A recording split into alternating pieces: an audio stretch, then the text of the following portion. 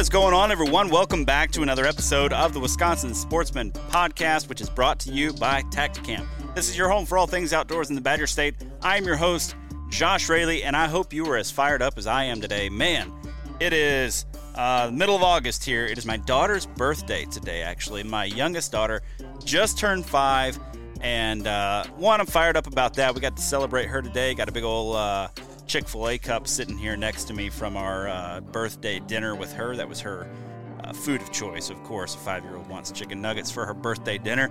But I am also fired up because deer season is like a month away, and I cannot wait. I'm going to be in the woods probably the weekend of September 9th, 10th, somewhere in there, here in Georgia for the opener. It's probably going to be miserable, but it's opening day. So what do? It's kind of just one of those things. You got to get out. You got to get in the woods. You got to knock the rust off a little bit, right? Got to make sure, or got to figure out what all I lost from last year, what all I need to buy again, what all I need to change up, what all gear was broken or not working or whatever was frustrating me last year. I've certainly forgot about it now as I look at this season that's upcoming through rose-colored glasses. But we are drawing ever closer to my absolute favorite time of the year, and I cannot wait.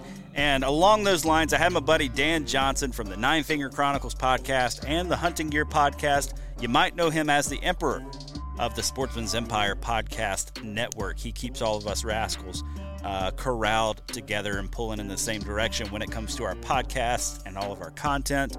Dan was on the show, and I wanted to have him on to talk about gear. Dan's a guy, he's been in the hunting industry for like 17 years at this point. He has talked to a lot of people in that time. He has worked with a lot of brands in that time. He has bought a lot of gear during that time, and he probably has more hunting gear than almost anybody else that I know. So I wanted to get Dan on and talk about his gear for the upcoming season, not only for the whitetail woods, which he's obviously going to be hunting there in Iowa during the rut this year, but he also likes to head west earlier in the season. So I wanted to pick his brain a little bit about some of the most important pieces of gear for him when it comes to hunting out west. No surprise, we spend some time talking about boots, we talk about packs, we talk about glass, we talk about the value of good base layers, just an all-around good gear conversation. Like if you're thinking about gear at this time of year, you're thinking about what should I buy, what should I try out, what should I maybe scrap from previous years because I'm just not happy with it. This is going to be a good show for you, so I hope you stick around and enjoy the show.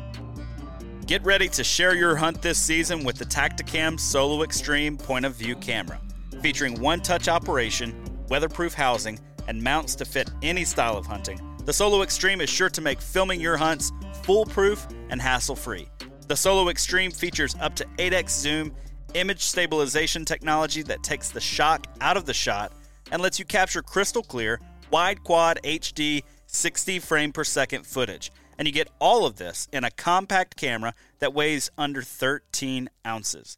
From now until August 31st, you can get the Solo Extreme and a stabilizer mount for just $149.99, and of course you get free shipping with that. To learn more or pick up your Solo Extreme today, head over to Tacticam.com. onX Hunt is always striving to help make hunters more successful in the field each season. onX has just released a bunch of new features to help you on your next hunt. These features include new aerial imagery options like leaf off, recent imagery updated every 2 weeks with historic look back, and imagery on demand. On top of that, onX is reinventing the trail camera market by syncing your hunt app with multiple cell camera manufacturers and helping organize and analyze your photos right there in the app. You can try onX Hunt free for 7 days or go to onxmaps.com to learn more. Hunt in comfort this season with camo from Huntworth. They make high-quality technical camo at a fraction of the price of other brands. My personal favorites for the early season include the Durham lightweight pants, which are rugged and durable with just the right amount of stretch where it counts, and the Shelton midweight quarter-zip hoodie with built-in face mask. To make building out your kit simpler, their website now features their new system builder. This tool will help you grab the right camo no matter what season or species you're hunting. And right now, you can get 30% off with their preseason sale. Just use the code PRE30, that's capital P, capital R, capital E, and the number 30 at huntworthgear.com. All right, joining me for this week's episode of the Wisconsin Sportsman Podcast once again is my brother, Mr. Dan Johnson. Dan, welcome back. Hey, man. Good to talk with you again, man. You too, buddy. How's your summer been rocking so far? Full bore, like nonstop. I'll be honest. I'm ready for the kids to go back to school in a major way. Yeah. Like I feel like in the summertime, my productivity is down. My patience level is down. Like school is such an amazing thing because I can focus 100% on work, get all of it done. By the time they get off the bus, I can be super dad the rest of the night. But now with the kids home, it is stop and start, stop and start, stop and start. And then make sure the kids, I got to feed them lunch and I got to, hey, can I go over to Joe, Billy Joe's house, and I got to take him over somewhere, and I'm a chauffeur and all that stuff. And so I'm ready for school to start. Yeah, man, I love having my kids at home. I love summertime. Yeah. Really dig it. Yeah. The whole issue of trying to work from home with kids, I feel like I get more done in 4 hours without them here than I do in 8 or 10 hours with them here because of that stop and start and all the fragmentation. So, man, summer times are usually pretty busy for you. And I know one of the things that you focus a lot on, at least you did last year, was banking those brownie points for your fall, man. So how's the brownie point bank looking? We looking pretty strong, or you a little low there? Well, you always hope you're looking strong in the brownie point area. Like you never really know if you're doing it right or not, right? Because it takes just one bad day to have everything come crashing down. But for the most part, we've done vacations. I've done house projects. I've taken care of the kids. And all that stuff. And so I hope it's enough. If it's not enough, well, tough shit, I guess. Like, I don't know what to say. Yeah, for sure.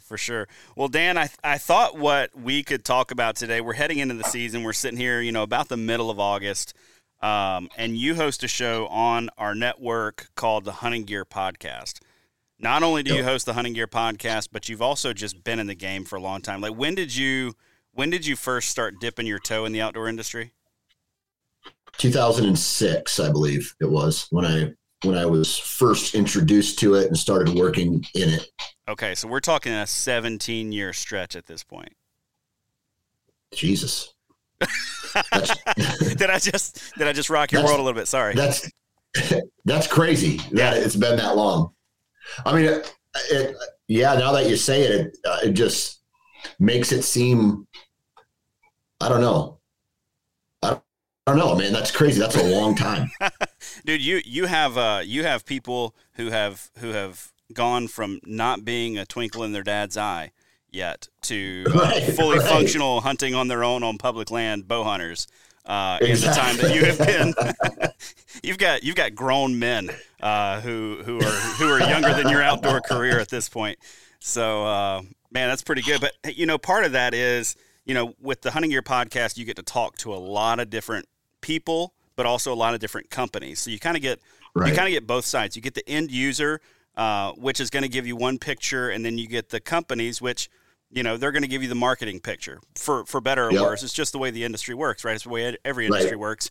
But you also have just an absolute pile of stuff. Like I've heard you say before, like I can't hold any more hunting gear. Like I just can't, I can't take any more. I'm tapped out without getting rid of some stuff. So, I thought we'd just kick off a conversation heading into this early season to talk about gear, but as context for the kind of gear that maybe you're going to be using and focusing on this year, I want to get a quick overview of what your season is going to look like, because I think you're probably doing a couple things that maybe the average dude isn't going to be getting out to do.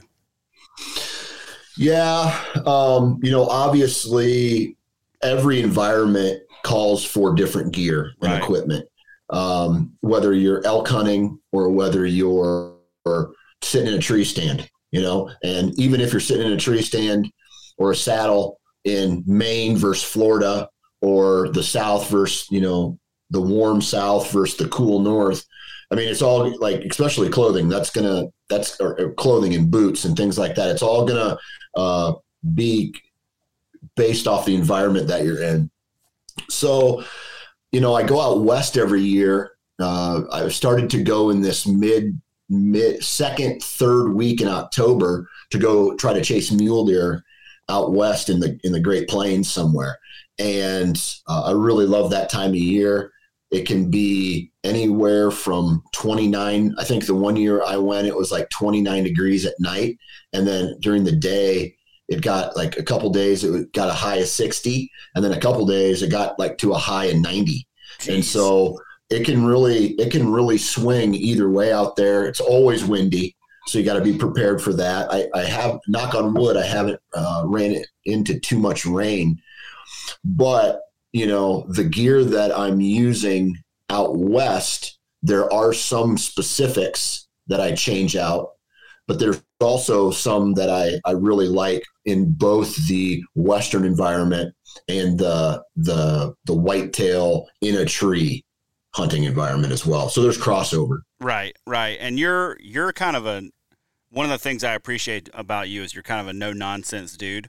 And you're not, and I may be wrong on this, but my impression of you has been that you're not just a tinkerer for no reason. You're not just going to like try to get the newest gadget and be like running through all the newest gear just because it was new for that year kind of thing. So I trust your methods to be pretty tried and true. When you're heading out west, what are some of those like essential pieces that maybe you've acquired just in the last couple of years, or maybe some things that you've got your eye on for this year? Yeah, when it comes to the West, I'll tell you right now, I just mean hunting in general. For me, the number one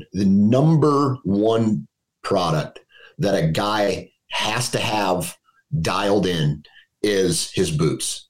And I'll go a step further and I will say his sock boot combo. Because if you're just wearing a pair of cotton socks on a hot hike, your feet are going to get wet and then you're going to generate blisters, or, you're just going to be uncomfortable. And so for me, it's all about a really good boot and a really good sock. And when you're not thinking about your feet, then you're thinking about deer hunting. Or you're not thinking about how hot or cold you are and you're somewhat comfortable. You really can focus on the hunting, and that's why we all do it. But I would say that out west, compared to, let's just use packs, for example, in my opinion, a pack out west carries way more weight, literally and figuratively, than a whitetail pack. Right. You're usually, I'm not saying this for everybody, but usually you're not going to quarter up your whitetail on the east side of the country and pack it out. You usually drag it out, or you and your buddy take a 4-wheeler or whatever the case may be. I would say that's typical. Do people quarter out and basically do a Western style pack out for whitetails on the east side of the country? Of course they do. But out west, you're carrying a lot more water. I find myself carrying a lot more water. It's necessary, especially if you're going to be moving around all day. And so the boots are important. The socks are important. The combination of that. And then the packs, the pack out west, and then just binoculars, like a really good pair of optics. I would say those are the three things that I would say are make or break products, that the gear would actually influence how the hunt goes. Right. I want to touch on that boot piece there, because as a whitetail guy, I have, obviously I'm not hiking in 10 miles for elk. Right. Right. One thing, though, that I've decided is that rubber boots suck, and I hate them real bad for the most part, right? But here's the thing: I would rather whine about my boots every year than buy a good pair of boots. That's just kind of where I've been. So, talk me through like what are some of your go-tos when you're going out west? Because I'm sure there's going to be some carryover into the whitetail world if you're not slogging through knee-deep water.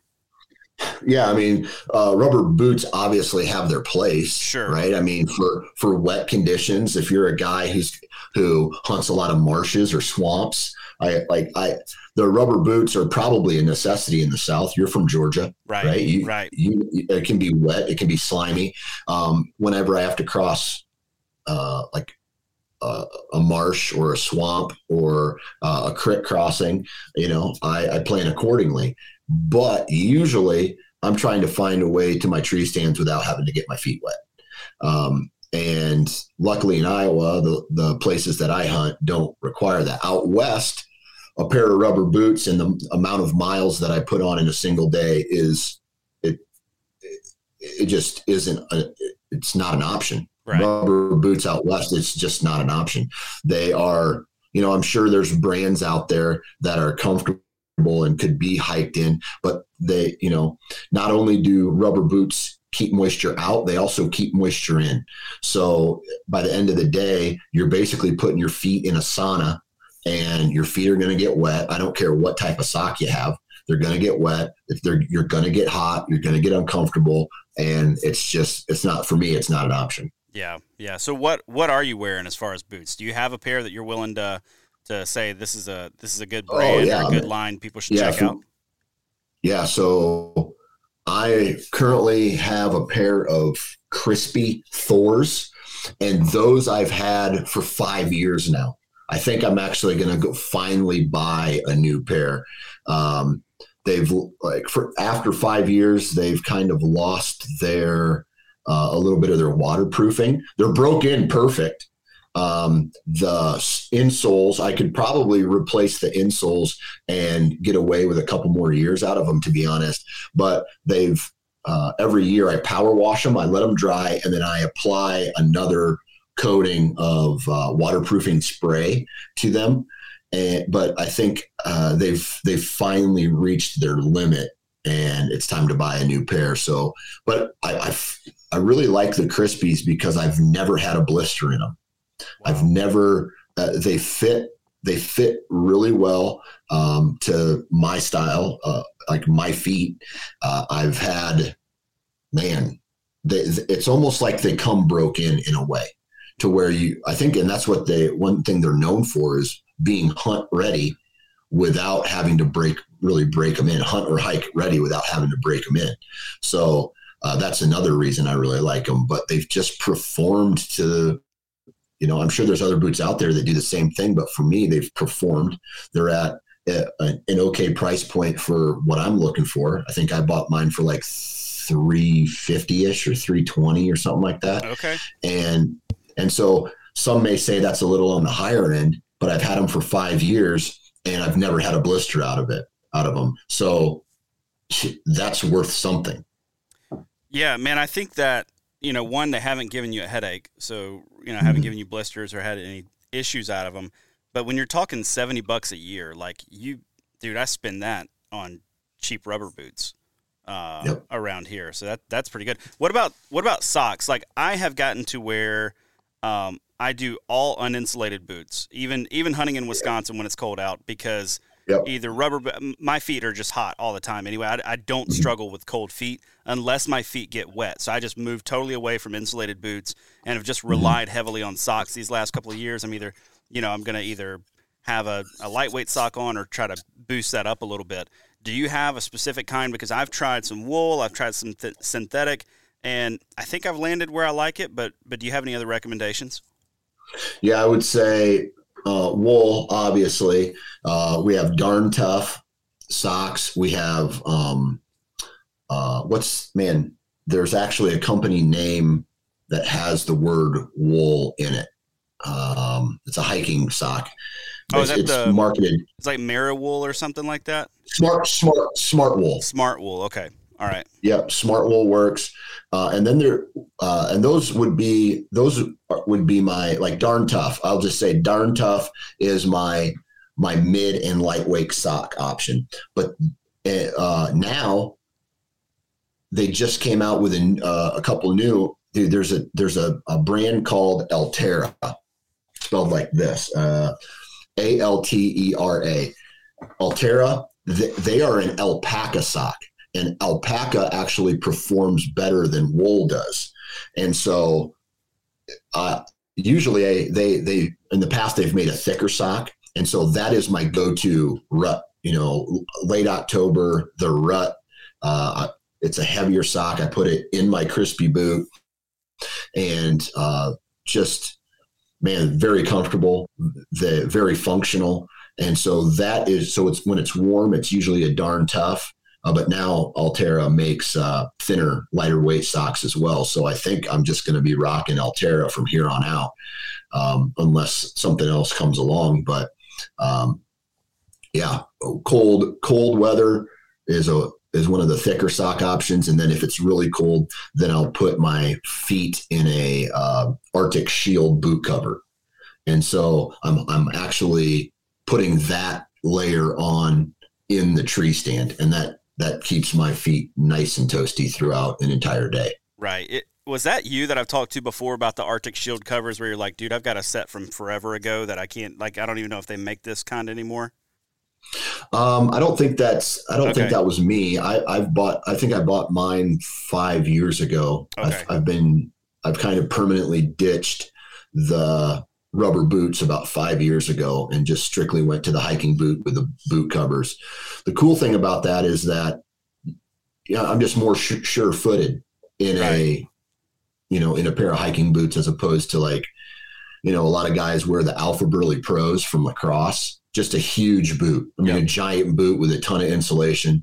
And if you're a mobile hunter and you're trying to climb up a tree stand with 4-inch steps or something like that, man, it's not easy to do, especially if you're trying to sit there in a saddle, or if you're trying to, a small platformed tree stand. It's just, I don't know. It's just not for me. Yeah, man, that's where I've landed too. Even in situations where my feet might get just a little bit wet on the way in, those hikers just change everything, especially like you're saying, if you're mobile and you're going to be standing on your platform, on your saddle platform, let's say, for hours on end.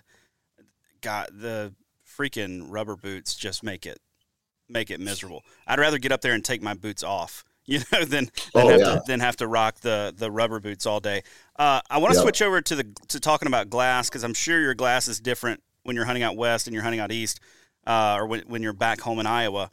I think glass is, I don't know. I think there's a segment of people who are just like, I never use it for whitetails. I just don't even worry about it because I don't need it. And then there's a segment that glass is every little flicker that they see in the whitetail woods. But I know you're a big fan of your Vortex glass. So let's talk about maybe what you're using out west as compared to what you're going to use on a typical rut hunt in Iowa. So out west, obviously I use something a little bit different out west than I do in the whitetail woods, but I'll just start with spotting scopes. Out west, when I elk hunt, I don't bring a spotter because I usually am hunting dark timber, and I'll shoot any elk that walks by. So I'm not necessarily looking, needing to glass up an elk and count his points and see what his score is.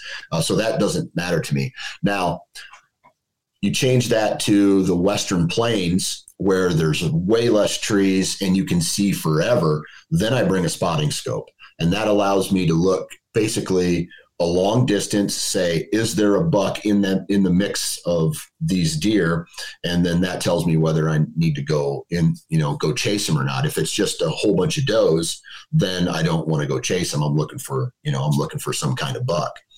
And then I'm also bringing a pair of binoculars that has a little bit more magnification than I would in the whitetail woods. And so typically my whitetail setup is I very rarely am in an area that I am going to just be glassing all day.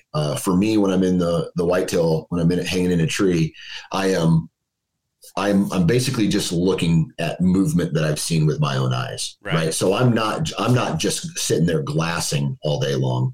I'm glassing at movement. So if I see something, I'm like, okay, what is that? What is that thing? And so that's one of that. And so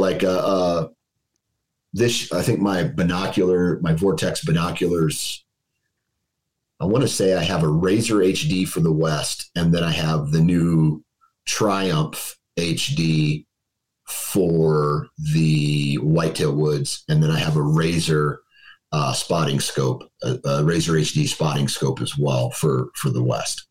Right. I think one thing that, and I did it this year with my Vortex binos. I grabbed a Diamondback spotting scope this year for turkey hunting, because I do a lot of big ag country kind of glassing and stuff for turkey scouting. But one thing I was kind of blown away by, because I've never tried it before, is just a set of binos on a tripod. You throw a set of binos on a tripod, it changes everything. Yeah. If you're trying to do a glassy thing. I have never done that, but whenever I do glass with my binos, especially out west, I'm laying back and I got my elbows in tight, and I'm in a really tight position to where there's not a lot, I'm using myself as the tripod. Right. I hear a lot of guys, I've heard a lot of guys talk about how binos on a tripod are great, but it's just one of those things where even if you have a quick connect, it still is an extra thing you have to do to put your spotting scope on and then take your spotting scope off and put the binos on or something like that. So usually if I'm rocking a spotting scope, I just leave it attached right to the tripod, and that's how I do it. Yeah, rocking that. All right, let's switch over to the whitetail world then. You're heading out. When are you heading west this year? Is it going to be that second week of October again? Second or third week. I don't have it 100% scheduled. I'm basically just going to go when I feel the weather's the best. All right, and that's going to be your annual muley hunt turn whitetail hunt. Is that what we're doing? Yeah, muley / whitetail hunt. Yep, for sure. Okay, all right. So when you're back home then in the whitetail woods, your hunting is primarily focused around the rut. I mean, you're a family guy. Yep. I have found myself in the last couple of years, our kids are getting older, 9, 7, and 5 now. And I just have less times to make strikes in the woods. So I have almost, not totally, but I have almost abandoned the early season game. And it's just a time thing, right? Like I can stack my time at home then, and then I can take 2 weeks in November when I am all whitetail focused. I don't have any responsibilities at home, and I'm really, really dialed in, right? And that's when most of your hunting is focused as well, as those first 2 weeks of November. So there's a specific time frame there that we're thinking about when it comes to weather and temperatures and conditions, but it can also be super variable. What are some of the top, I guess, gear pieces that maybe you're trying out this year that are going to either make you more effective, or maybe ones that are just tried and true that are just your standbys for your yearly whitetail hunts? Yeah, man. So anything like merino base layers. Okay. I mean, so my merino base layers, and I have a variety of them. It's not just one brand specifically. My merino base layers are the foundation of my layering system, period. And that, and so that can translate over to my socks as well. Right.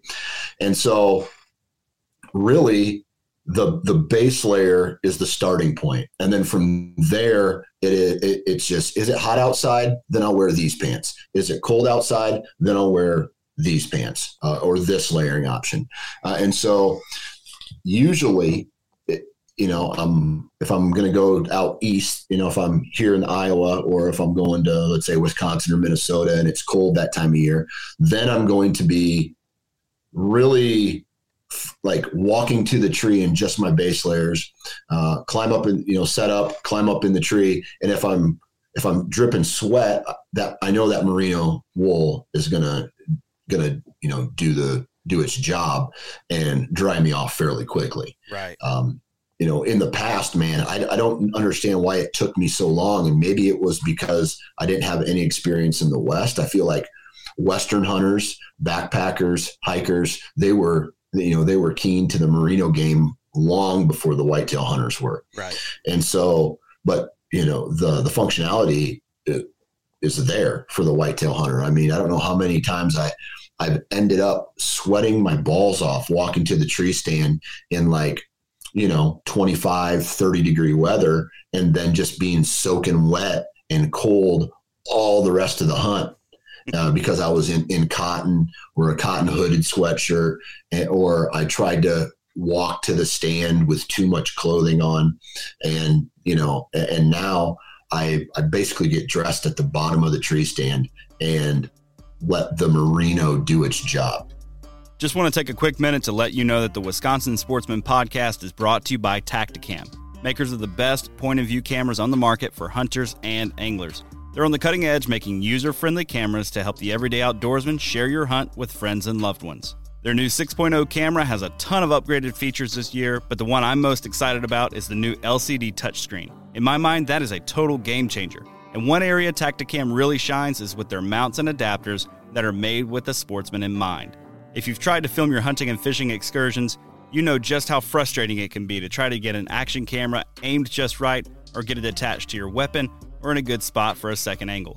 Well, Tacticam makes all of that a breeze with their line of mounts and adapters. This fall, I'm going to be using their stabilizer mount on my bow with the 6.0 camera and their bendy clamp paired with the 5.0 wide camera for a second angle and to make sure I don't miss any of the action. To learn more and check out their full line of products, head over to their website, tacticam.com, and share your hunt with Tacticam.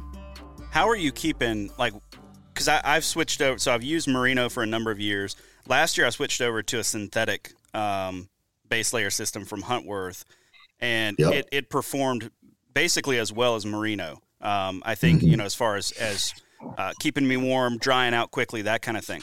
The one issue that I have run into, because I'm like you, I'm trying to get dressed at the base of the tree. I might have a 2 mile and 3/4 kind of hike in to some of these public land spots because I love spots where no bikes are allowed, no cars are allowed. You're walking in from the access. That's all you can do. I feel like it's easier to get away from the pressure that way when I focus on those areas.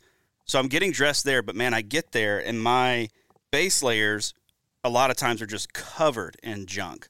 Like, have you found a solution for this yet, or am I just destined to continue to have to get back in the evenings and pick stuff out of my camo? Yeah, they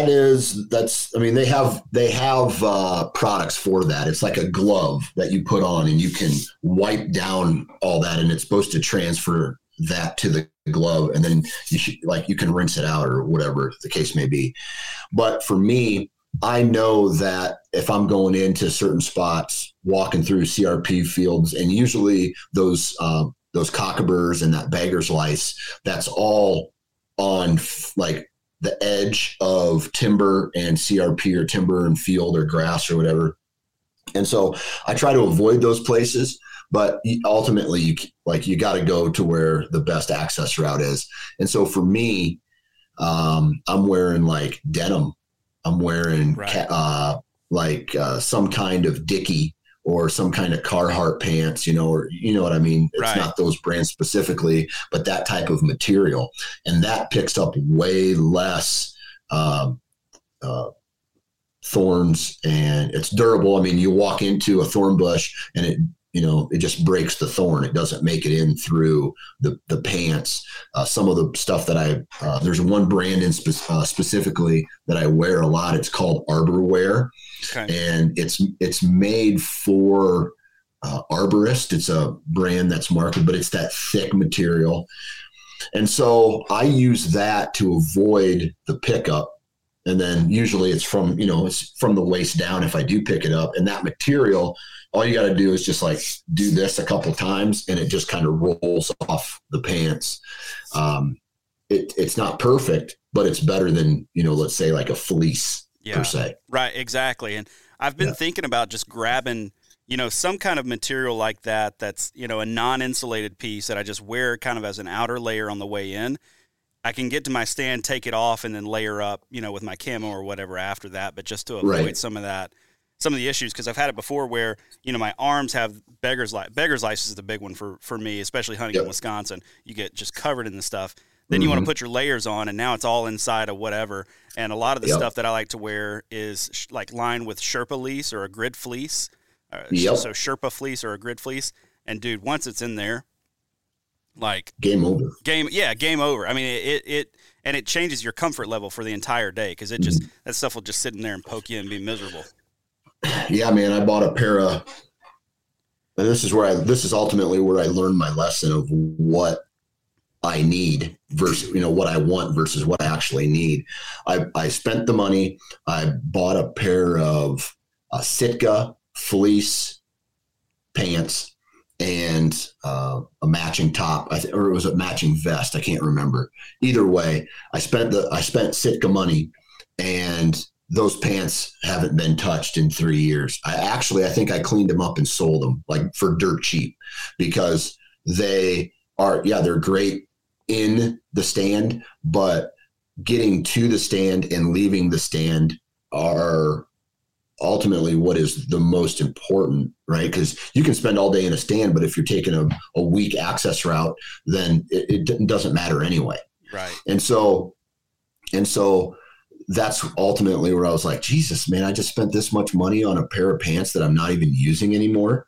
And so that's where my merino wool base layer does most of the work. And then the workhorse, as far as below the waist, is the denim heavy duty pants. Now, they're not breathable. They do not dry quickly, but they are perfect for through the brush and thorns that I walk through every day. Right. And I think, a lot of people may have the impression that Dan Johnson's in Iowa, so he's hunting some kind of manicured ground or something like that. But man, you're doing a little brush busting when you get out there. You're not walking down carefully groomed access trails. Yeah, I don't have the money for that kind of property stuff that these guys are doing. Yeah, man, I was looking at some properties in Iowa the other day, and I found a piece that you can buy for us here on the network that we can all share and hunt. It was like 80 acres or something like that. So I figure me and you just get prime time, and the rest of the people can just come in for late season. Yeah, 80 acres for what, like $1 million? What they're asking for. Honestly, it was not in a prime part of Iowa, and I think it was listed at $5,500 an acre. So it was one of those. That's cheap for these days, right? And it was one of those properties that you're like, okay, that could be a legitimate option at some point whenever Papa Dan buys us a piece. So I just gotta start selling more advertising, man. That's right. Just gotta get on it. Man, let's talk a little bit now about your mobile system. You've been mobile hunting for kind of a long time, at least before it was cool. I think we could say that. And I know you're a big fan of the Novix tree stands now that you're using. But you've also kind of gotten into the saddle game a little bit. So walk me through some of that. Yeah, I'm really excited this year to start hunting out of a saddle more. Usually what happens is when I start seeing a trend, I don't follow it because, it's just that, a trend. But talking to guys that I actually really respect, and not necessarily in the hunting industry, but more in the hunting community, who are very successful. They're not only successful, but the way they hunt is relatable to the way I hunt. And so when I hear guys like that talk about, a saddle, I want to try it. I want to try a saddle. And so I have all the equipment this year. I tested it out for a handful of hunts last year, but this year I'm really looking forward to diving into it. I think last year I kept falling back to tree stands because I had everything set up from the previous year.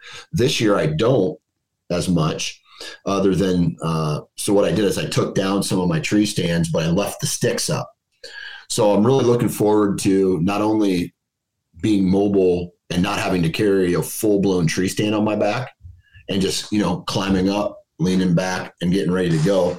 And I also think that for me, I am not an all-day sitter anyway. Like I just cannot sit all day. And I think that a saddle is perfect for that. Like it's perfect for the guy who only wants to go out and sit. Some guys will say their saddles are comfortable, but I got bad knees. I got a bad back. I personally don't know, because I don't have the experience in sitting in a saddle for multiple, long periods of time. I think the most I sat in a saddle at one time was 3.5 hours, one day. And so, that in a period of a 4-day little trip I took to Southern Iowa, I hunted out of a saddle. I didn't kill anything, but I was just kind of bouncing around in one. And so it would be perfect for me, who I don't hunt all day. I hunt mornings, and then I hunt evenings, and then I'll move or I'll leave and then come back, or whatever the case may be. That's what I'm doing. And so I'm really looking forward to trying out. It's what is it now? The tethered lockdown. It's the one with the pockets on the side of it. Right. And I think that's going to be perfect for me. So I don't have to attach anything else to the saddle. They're just kind of built in. And that's perfect for like my bow holders, my screw-in steps, my screw-in pack hangers and things like that. Anything that I'm going to screw into the tree, or my grunt tube or things like that, that's going to be my go-to saddle for this year. And I think the only thing that I really have to figure out is layering in a saddle. Right. Like that's the only thing I got to figure out is what do I need to do to be comfortable? And if it gets too cold, how do I add on a layer while I'm in a saddle without having to get down? How do I take a layer off? If am I just going to unzip and air out, or if I'm going to actually have to take an entire jacket off, or whatever the case may be, I got to learn. I'm going to learn that. I'm going to mess around with that this year. And then hopefully by the end of this year, I will have figured out a system. And yeah. Nice. Yeah. That tethered lockdown saddle, I got to put my hands on it and sit in one at ATA this year. And I think they're onto something with those zipper pockets, because the traditional dump style pouches on the side of a saddle that just kind of flop around all over the place, they've always kind of been the headache of saddle hunting for me, at least. Like I've been hunting out of a saddle, I think, since 2018, 2017, something like that. It was before tethered came out and launched. And yeah, those dump pouches have been a pain ever since, but those sort of fixed position zipper pouches, I think, are going to kind of revolutionize that game. You mentioned there, holding, if you're a bow holder and all that stuff getting stuck in there. So let's talk about your archery equipment now this year. Did you get a new bow this year, or did you stick with what you had? I'm going to back up just a sec. I want to finish a point here. Oh, yeah. For my mobile setup, though. Sure. The saddle is going to be the saddle. So the reason I like, okay, so I work with tethered, right? And the reason I like working with tethered is because they're not a brand that is like, if you're going to be a mobile hunter, it has to be a saddle hunter. You have to be in a saddle, right?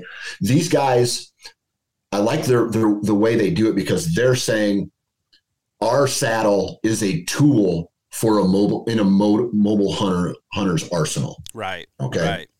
And so I really like that thought process, where it's not tree stands versus saddles. It's tools hunters can use. Right. So don't get me wrong. There's going to be a couple times where I'm going to be in a tree stand this year in like a historically good rut funnel, maybe a staging area, an area that I know throughout the years have produced.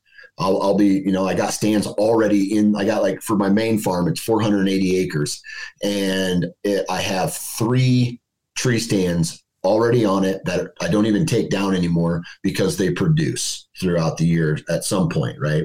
The rest, let's say if I catch a deer moving on a next ridge over, that's where the saddle comes into play. Right. Or if I need to bounce around and go look for something, that's where the saddle. When I go on my out-of-state trips, like I'm looking at Wisconsin and I'm looking at Minnesota this year, just because of how close they are. Cross the river, cross the border, hop in a tree. That is going to be my go-to. My saddle is going to be that.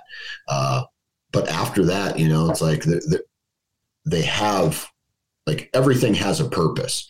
And so I feel like if I'm going to sit all day, like I said, I haven't done it yet and I don't like to do it, but if I'm going to, I feel like maybe a tree stand might be a little bit more comfortable for me as opposed to a saddle. But there's only one way to figure that out, and that's to spend more time in a saddle. Right. Yeah. And I mean, for those who maybe don't know, I learned this year, Dan Johnson is a much bigger man than I knew him to be.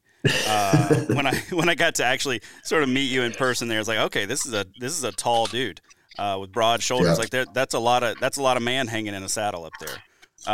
Yeah. So, comfort level wise, whether or not that's where you want to be, and especially on a smaller saddle platform or something like that, I can get the appeal to, Right. stick to some tree stands. One of the things that I've loved about saddle hunting is I feel the freedom when I'm in a saddle to get to where I need to be and decide, you know what, there's not a tree I want to be in. I really want to be in the ground on the ground 30 yards away from the tree line. And I feel the freedom to do that. When I lug in a stand on my back, I feel the obligation because I'm like, I drug all this crap in here. Like this thing needs to be, in a tree. But if I've got a saddle on, I feel just as comfortable saying, you know what, there's not a tree that I want to get into. I think my shot opportunities are better if I'm on the ground. Then I feel real comfortable just throwing my platform and sticks next to me and, popping a squat while keeping my saddle on, as opposed to feeling like I need to get, in a tree that's going to be less likely for the shot that I'm looking for. Absolutely. Are you ground hunting at all, or are you kind of, it's situational to where you hunt, and I know you hunt on the ground out west. But when you're there in Iowa, are you going to be sticking to trees, or are you exploring the ground game? Yeah, I this is the kind of hunter that I am. I will hunt wherever and whenever I need to, depending on what I see. So if I'm observing deer moving in a certain area, and I'll just use last year late season, for example. Last year late season, I caught a whole bunch of deer movement leading out of a block of timber into the neighbor's food source.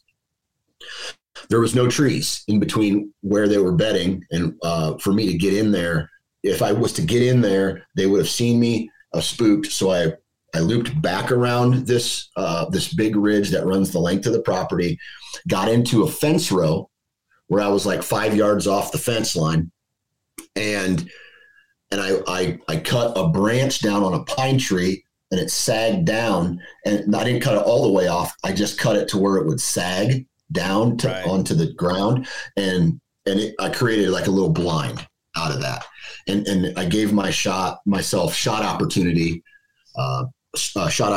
there. So I am the kind of guy who I will go wherever and do whatever in order to get the job done. If that's in the tree, great. If that's from the ground, I'm not afraid to do it. Right. Didn't you killed an archery buck 2 years ago from the ground? Am I right? Was that out west? No, that was, I don't know if it was 2020. It's either 2020 or 2021. I can't remember. It was one of the COVID years. I shot a deer in South Dakota, a whitetail in South Dakota from the ground. I was sitting in a fence line. And then I also that year, I think it was 2020. Yeah, it's 2020. I ended up I was walking to my tree stand, and there was a buck in this little ditch raking a tree. And so I shot him on the ground too, but I wasn't set up on the ground. I just was walking to my tree stand. I saw him, and then I made a move on him, and then I shot him. Yeah, I think I remember hearing that story. I think you did an episode on that one. That's a good one, man. You can't beat shooting a buck on your way to the stand in an afternoon or something like that. But all right, let's talk archery for just a little bit. Did you get a new bow this year, or are you sticking with the tried and true? Yeah, I went 3 years ago. I got a Bowtech Solution, and I really like that bow. The thing that I really like about it is that I finally have a bow that fits my actual draw length. So for years, I shot a 29-inch draw. And I went to a bow shop, and I was asking this guy, hey, can I shoot, let me shoot some bows. I'm looking for a new one. And he goes, what's your draw length? I said, 29. And he watched me, and he's like, dude, you're coming up short every time. You need a longer draw length. And so I went to a 30, and I felt way more comfortable. Like my back or my chest was way opened up, and I was feeling good at full draw. at full draw, I felt like I wasn't trying to yank, like hold so hard. I was actually letting, now that I have a 30-inch draw, I'm letting the let off do a lot of the work. Right. And so I moved to a 30, and I found I shot, I don't know how many brands. I think I shot 5 or 6 brands, and ultimately chose the Bowtech solution. And so I've shot it for the past 3 years now. And so this year I got so I said, do I want to buy a bow or do I want to get new strings? And so I got new strings, kept the same bow, and just had it run through. I took it to a bow shop, and they did the cam timing. They did made sure that my peep sight was in the right spot and all that stuff. And so it shoots really, really well now. Nice. The only change that I've made in my setup is this year. It's kind of funny. This year I'm going to a thumb release as opposed to a wrist release. Okay. And the reason that I'm switching is because I can't find my wrist release. And I had a thumb release sitting on my filing cabinet over here. And so I was like, let's just give it a try. So I went in and then got my peep sight moved, my kisser button moved. And now I'm shooting really well at up to 60 yards, and 60 yards is my max. I'm not trying to, shoot 100 or anything like that. That's my max. That's kind of what I told myself. Hey, even out west, like 60 yards, if you want the perfect bow hunting experience, 60 yards seems to be the max for me as far as yardage is concerned. Right. Man, that releases can make so much of a difference. I've always shot cheaper end releases, right? And when I say cheaper end, I mean anything less than $100. I went into my local shop here last week, got my bow kind of worked on a bit. Previous guy that set up the bow, the Bowtech walked me through a lot of things that were wrong on it, including, spacers were, missized. So they were actually different sizes from the top cam to the bottom cam, and there were all kinds of problems. But he had me shooting this release, and I was like, man, I really like that release. Can I buy one of these? He was like, yeah, sure. And he handed me a package with that release in it, and it was $450. Jeez. Dan Johnson, I didn't even know they made releases that were $450. Yeah, they do. That's for sure. Holy smokes. I mean, changed the game, and I walked out of there not buying that release because I value my life and my marriage. I just graduated from the time of like buying bows that were $450, right. Much less a release that was $450. And, but man, they can definitely make a huge difference. Last thing I want to talk to you about just a little bit, is your broadhead selection. There's been a lot going on in the last 3 or 4 years as far as broadheads go. I have shot all over the range, as far as, going for a big, huge mechanical, back down to a smaller mechanical, big, 200 grain, 250 grain, even single bevels up front, coming back now to fix to expandable broadheads. Where have you landed specifically for whitetails? Because I feel like there's kind of a push even still out there that says you need to be shooting, a 200 grain broadhead up front if you want to kill a whitetail. Man, it's all about what you want to do. I wouldn't, like, a lot of guys are like, hey man, you gotta do what the ranch fairy's telling you, right? You gotta do that. You gotta do it. You gotta have 1,000 grains on the front or whatever, you gotta have a 600 grain arrow. You gotta do it. You don't, right? However, I feel, and this is my opinion, and I am not a John Dudley. I am not a Levi Morgan. I'm not a guy who can dissect look at a problem, dissect it, and say your arrow setup and your broadhead setup is the reason that you didn't kill this deer. I can't do it, right? I don't have that kind of experience. But what I will say, in my experiences, it's less about FOC and more about total arrow weight, right? Evenly distributed across the whole arrow. And so for me, I'm just saying for me that I would rather have an arrow, like, so right now my total arrow weight is 524 total grains. And so that's pretty heavy compared to what I was shooting in like the low 400s.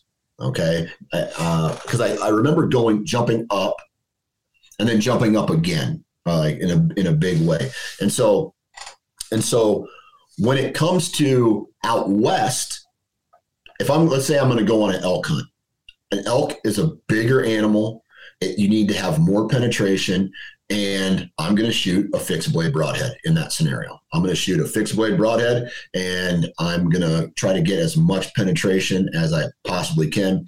And then when I go back to Iowa, I'm going to shoot that same setup because I don't want to change and retune a bow right before the season starts. I want everything ready. Usually, and right now, I'm going to be hunting mule deer, a smaller animal compared to an elk.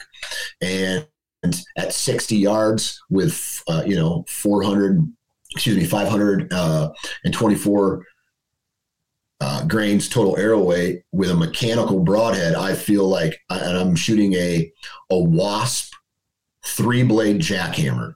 I forget if I'm shooting 120 or 125. I can't remember.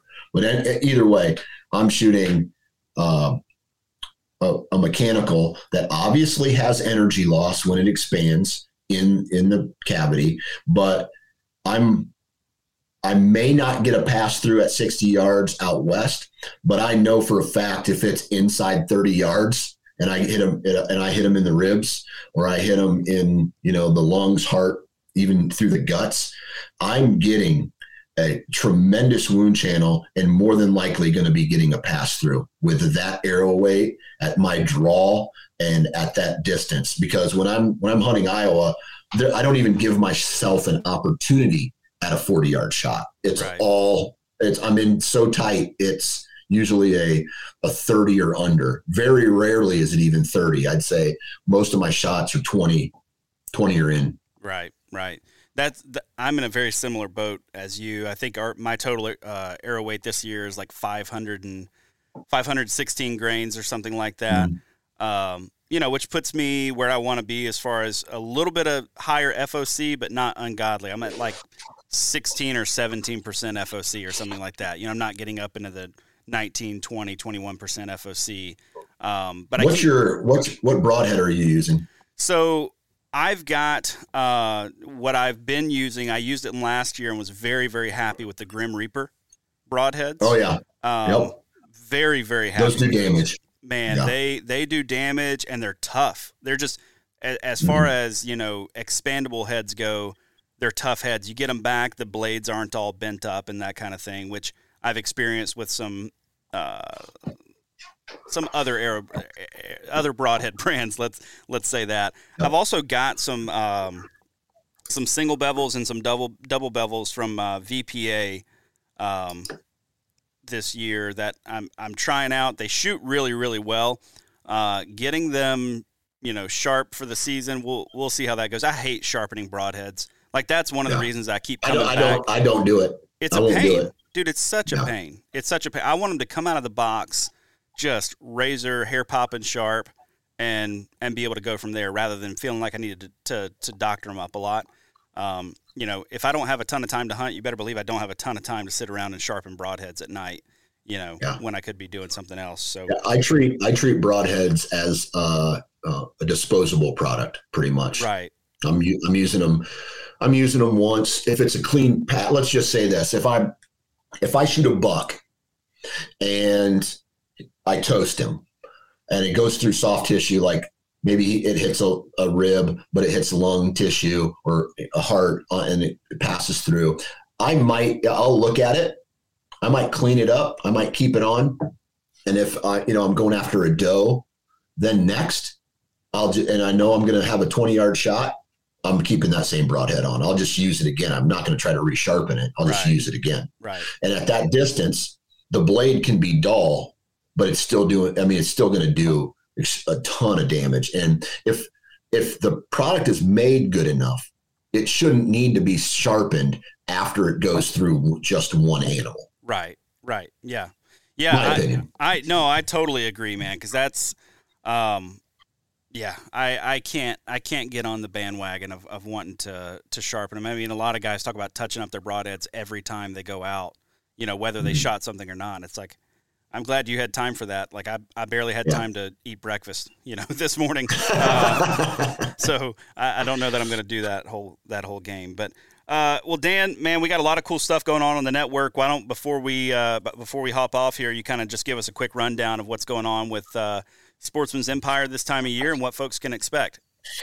Man, I'm not going to sit here and waste people's time. All I'm going to do is just say, hey, listen, you got to go check out the Sportsman's Empire and our lineup of podcasts. It is, and obviously I'm biased here, but I will put the content that the network puts out, the Sportsman's Empire puts out, I will put it up against any podcast in the outdoor industry or in the outdoor space. That's how confident I am that you will be not only entertained, but educated on the content. And it's just fun, man. We got a group of hosts that are just studs. And I really like the lineup that we have. On top of that, we got a little bit of a rebrand going, because although this is the Wisconsin Sportsman, you live in Georgia, right? And there's some cool things that are going to be happening there. Yeah, we've got some exciting things coming down the pipe. We're going to be adding a co-host here pretty soon. I think a name that folks will recognize and be aware of already. So that's good. It's going to be a flawless transition there. And then we're gonna pop up some new content where I can kind of focus a little bit more here in the South. I mean, I've made, since I've been in Wisconsin, 4 or 5 trips back, and to keep the content relevant on the ground there. But eventually, man, those 15-hour drives get a little daunting. So, we've got some big changes coming up. How about old Mitch from PA coming on strong with Pennsylvania Woodsman? He's been killing it. Absolutely killing it. Killing it. Yeah, doing a fantastic job. So. Folks, if you are not subscribed already to the Sportsman's Empire Podcast Network, you need to go check it out. Got a lot of good shows, including this one, How to Hunt Deer. We got 9 Finger Chronicles, Hunting Gear Podcast. We've got guys from Missouri, Oklahoma, Michigan, wherever you are, there's relevant content for you. So, Dan, I appreciate you coming on the show today, man. And hey, good luck this season. Hey, same to you, man. I look forward to talking with you and giving you an update. That's all for this week's episode. As always, thank you so much for tuning in. If you dig this show, be sure to subscribe to this podcast wherever it is that you get your podcasts. While you're at it, if you could leave me a 5-star review, I would very much appreciate that. You can also follow along with my outdoor adventures on Instagram at The Wisconsin Sportsman or at How to Hunt Deer. That's also the best way to get a hold of me. Suggest topics, guests, or questions that you'd like me to explore on the show. Big thanks to our partners, Tacticam, Huntworth, and OnX. Please go support the brands that support this show. And if you're looking for more great outdoor content, check out thesportsmansempire.com, where you'll find my other podcast, the How to Hunt Deer podcast, as well as a ton of other awesome outdoor podcasts. And until next time, make sure you make the time to get outside and enjoy the incredible natural resources that are ours as Wisconsin sportsmen.